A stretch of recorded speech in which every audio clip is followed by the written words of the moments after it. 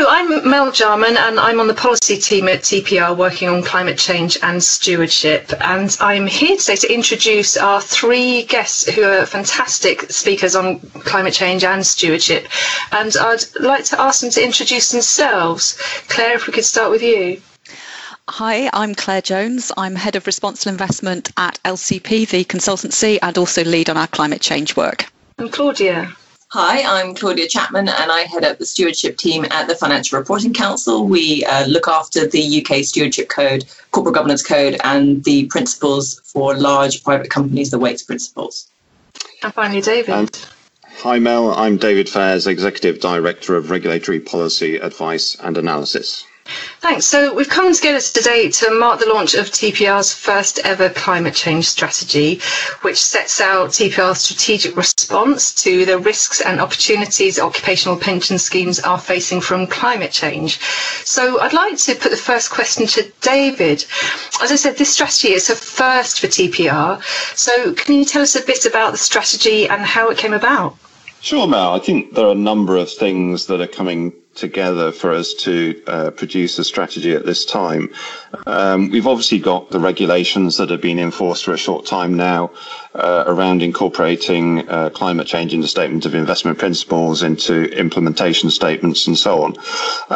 And also there's the obvious logic that pensions are long-term things, and if you've got people being automatically enrolled now, saving over the next 40 to 50 years, and then relying on that pension for another 20 or 30 years, then things like climate change are clearly going to have an impact. But they've also got a much more immediate impact when we're looking at, for example, defined benefit schemes, the impact on the employer covenant as well as the assets within the scheme and on pricing are really quite immediate. And I think, a key driver for us was the government's green finance strategy, published in July 2019, setting out the roadmap and for the greening of the financial sector. And it's pretty clear that actually, because you've got that as a strategy for government and the desire to get to net zero by 2050, there are going to be policies that are put in place that are going to impact businesses. There are going to be some opportunities that arise from that, but also some risks. So where you have got savers' money, and that money being looked after by trustees over the long term, it's quite clear that we need trustees to think about the impact, the opportunities and risks from climate change. And it's really important, I think, that we engage with the industry, that we try and influence the debate. We try and make sure that trustees think about the impact of climate change on their investment strategy, the assets they hold, and as I say, for defined benefit schemes, they think about the impact from the employer covenant perspective. So we are going to take part in the debate. We are going to make trustees aware of the issues and challenges from that. But equally, I think trustees are going to get questions from members who are very interested around climate change and how their money is being invested. So it's important, for our regulated community. But we can't, as a regulator, enforce regulations coming into being without thinking about our own impact on climate. And so, within our strategy, yes, we're talking about how we're going to regulate the requirements that are already in place, the climate-related financial disclosures that are coming in through the Pension Schemes Act. As I say, we are going to engage with trustees, but we also need to do things ourselves. So part of our climate strategy is what we're going to do around that and the actions that we're going to take as well. And Claire, if I could come to you, your day-to-day work is very closely involved with trustees, and from what David said, TPR's approach here is really stepping up, taking a much more comprehensive approach to climate change. I'm wondering how you think that will be received by the people that you work with. Well, I think, Mel, that it would be welcomed that TPR is pulling together in one place its strategy on climate change, because we've known for a while that it's an important topic for TPR. For example, people like David have spoken at conferences and events, and we've seen various insights through write-ups of those events. But have a single document which pulls together TPR's position, and importantly, the plans that TPR has in future in various aspects relating to climate change, I think is going to be really helpful for trustees, not only in terms of more visibility of what they can expect in terms of guidance and help with best practice, but also to know what TPR is planning in terms of working with other regulators and with government to actually facilitate trustees' consideration of climate risks. And also, of course, it underscores that this is a priority topic for TPR. And as trustees themselves are juggling multiple priorities, it's helpful to know that that's a priority and to see that it's also a priority for other regulators and government to help the trustees give it appropriate attention themselves. And Claudia, TPR is not the only organisation with a first this spring. I believe that you're assessing the first round of applications for the Stewardship Code. So I was wondering if you could tell us a bit about that and how you think that fits with this work. How will stewardship help trustees deliver their climate change goals? Yeah, absolutely. So thank you. And first of all, congratulations to TPR on pulling this together.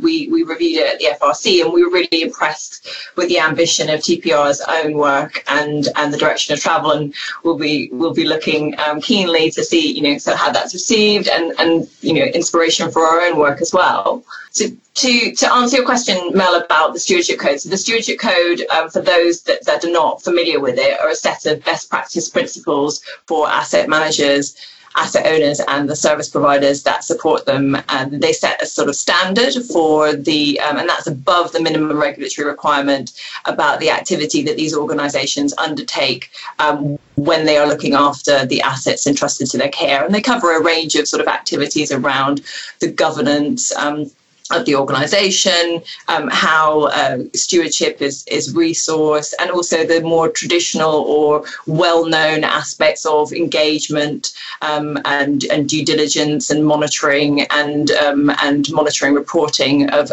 votes, for example.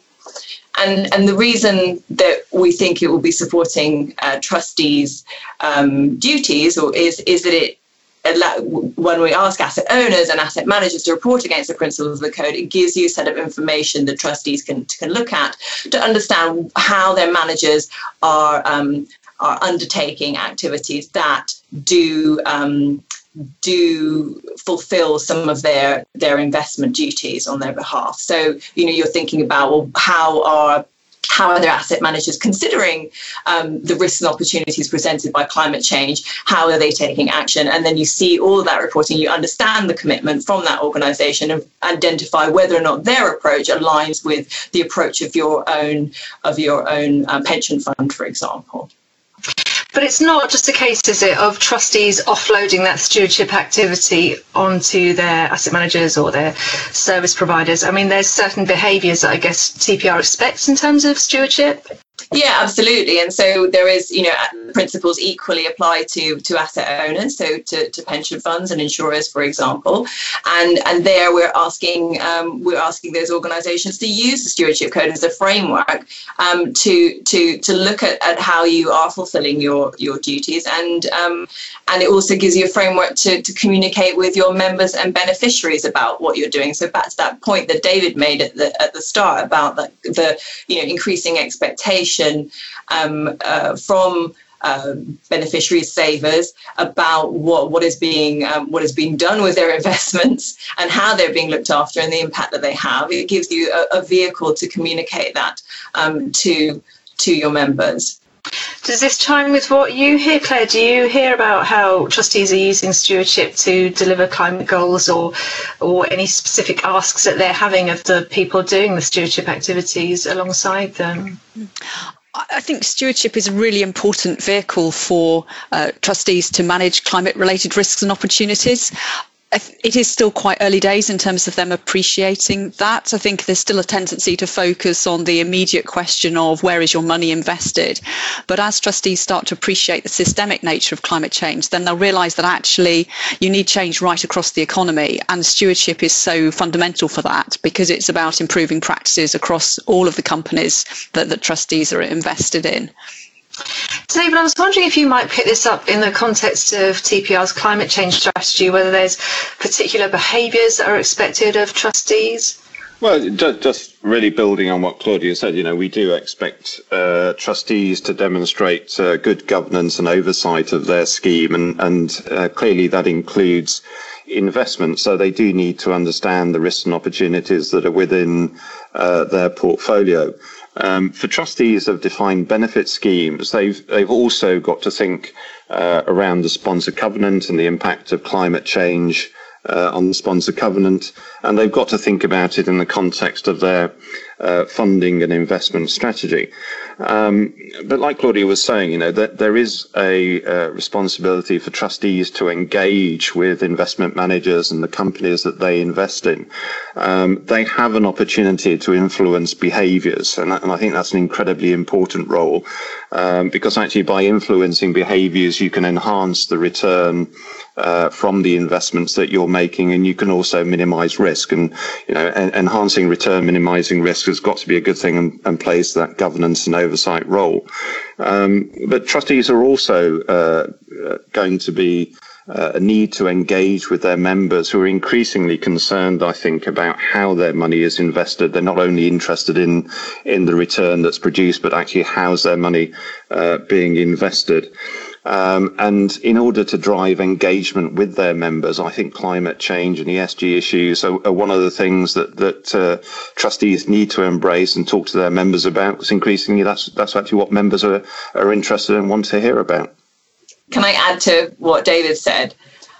I think the interesting thing about the Stewardship Code and its application to asset owners, so pension funds, for example, is that there can be the perception that with the code and this higher set of expectations, that we're asking trustees and funds to undertake this work themselves. And actually, what we're asking is under a set of principles, that they are being really, really clear about the expectations that they set for those that work on their behalf, and that their role is very much one of monitoring and holding to account, and furnishing themselves with the information they need to make the decisions that they are responsible for, and ensuring that they are receiving the information that they need in order to make those decisions, and not being afraid to challenge, and kind of moving away from this that sometimes happens when you are in this position where you don't feel that you're in a position of knowledge and power, so you accept what is told to you. And I think the beauty of the Stewardship Code, in my view, is it gives you some of that framework to challenge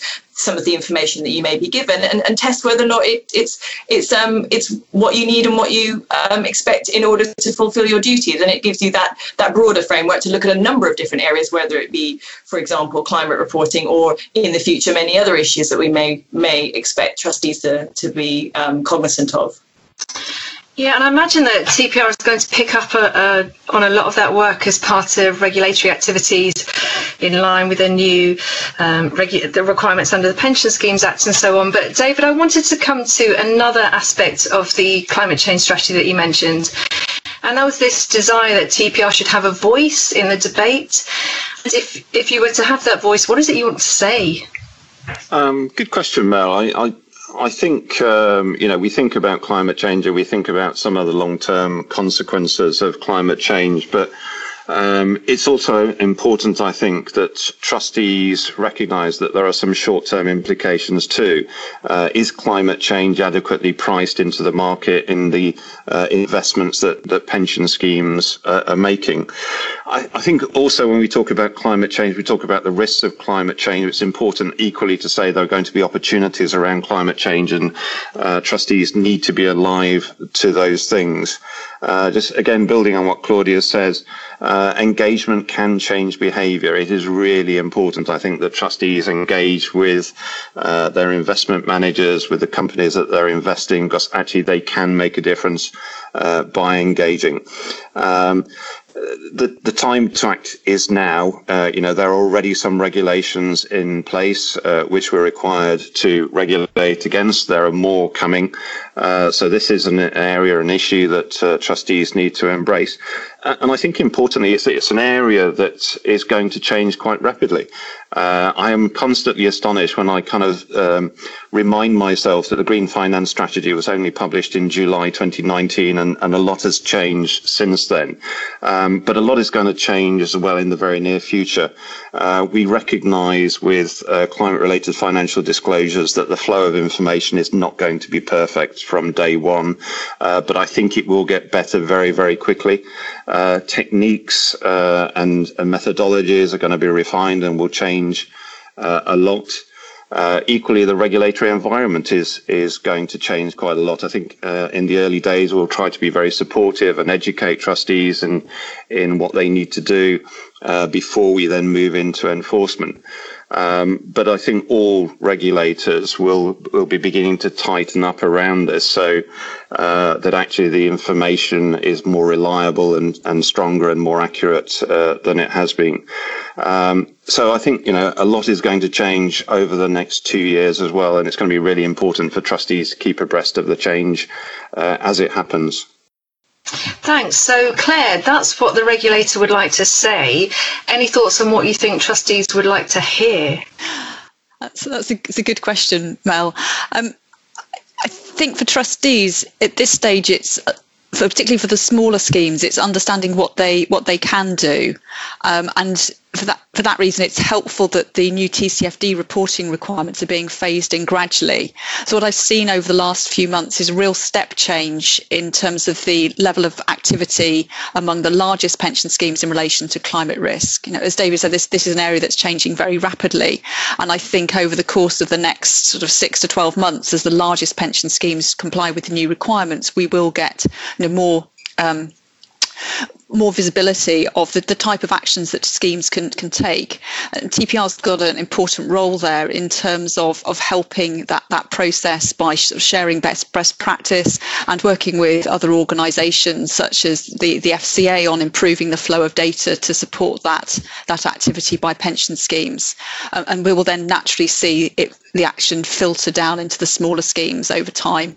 Mel, I wonder if it would be helpful to hear to say a couple of things about what we're trying to do as regulators to work together, because I can completely imagine that with all these reporting requirements that trustees might be thinking, well, these regulators talking to each other. And I think it would be helpful to point out there are a couple of initiatives that we do talk, for example, around climate regulation. We have a quite a wide range of organisations, so regulators and government departments that talk about that. And we are, it's not always possible. We are very much seeking to try and streamline and align requirements where we can. And certainly we're doing that with the stewardship regulators group as well.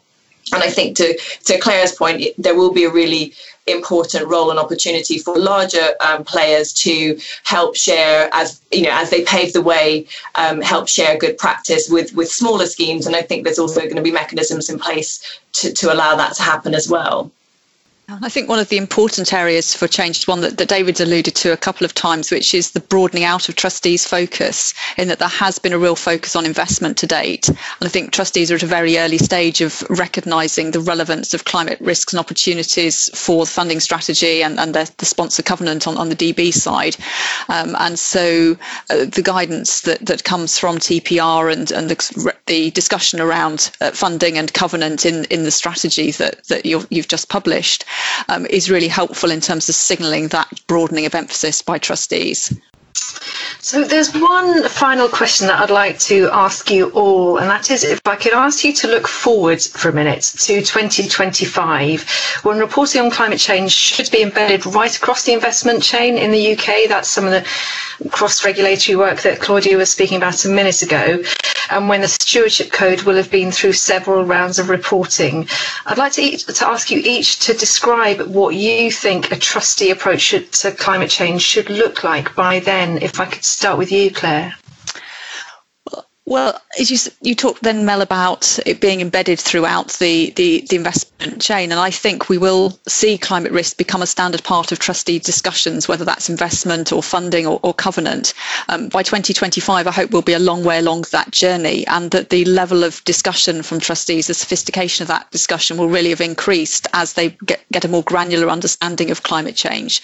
So that we'll see as they're talking, whether it's their investment managers or their investment consultants, their scheme actuary, their covenant advisor, that they're naturally talking about climate risks and opportunities and asking some really quite insightful questions that are teasing out whether or not the assessment of risks and opportunities is being done well, so that there is genuine oversight of the activity that's being undertaken on trustees' behalf, and a real embedding of climate considerations in the decisions that trustees are taking.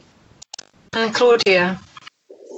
Yeah, I think I agree with what Claire said, and I guess in the context of the Stewardship Code, what we'd like to get to is where the reporting of the Stewardship Code allows trustees to not only communicate what they do and who they interact with, but also when looking at manager reporting are able to very much select or use that as an information source to select those managers that align to the approach that they want to take, and it's very clear, where that alignment takes place. And yes, I think a greater degree of confidence and maturity and sophistication around the conversations that are having around climate and investment, and very much being able to take comfort in the decisions that they're making, because they feel better placed to. And David, the strategy talks about a landscape of resilience pension schemes being within reach. So what do you see when you look forward to 2025? What would you like to see from trustees at that stage? I mean, to a degree, I'll echo what Claire said. We want the legislation to be bedded in, for people to be familiar with the guidance and the requirements, and for it to be just a natural part of what they do, and a natural part of their decision making around how they select investment managers and their investment strategy and so on. And I'd very much hope that by then we've got much stronger information flows.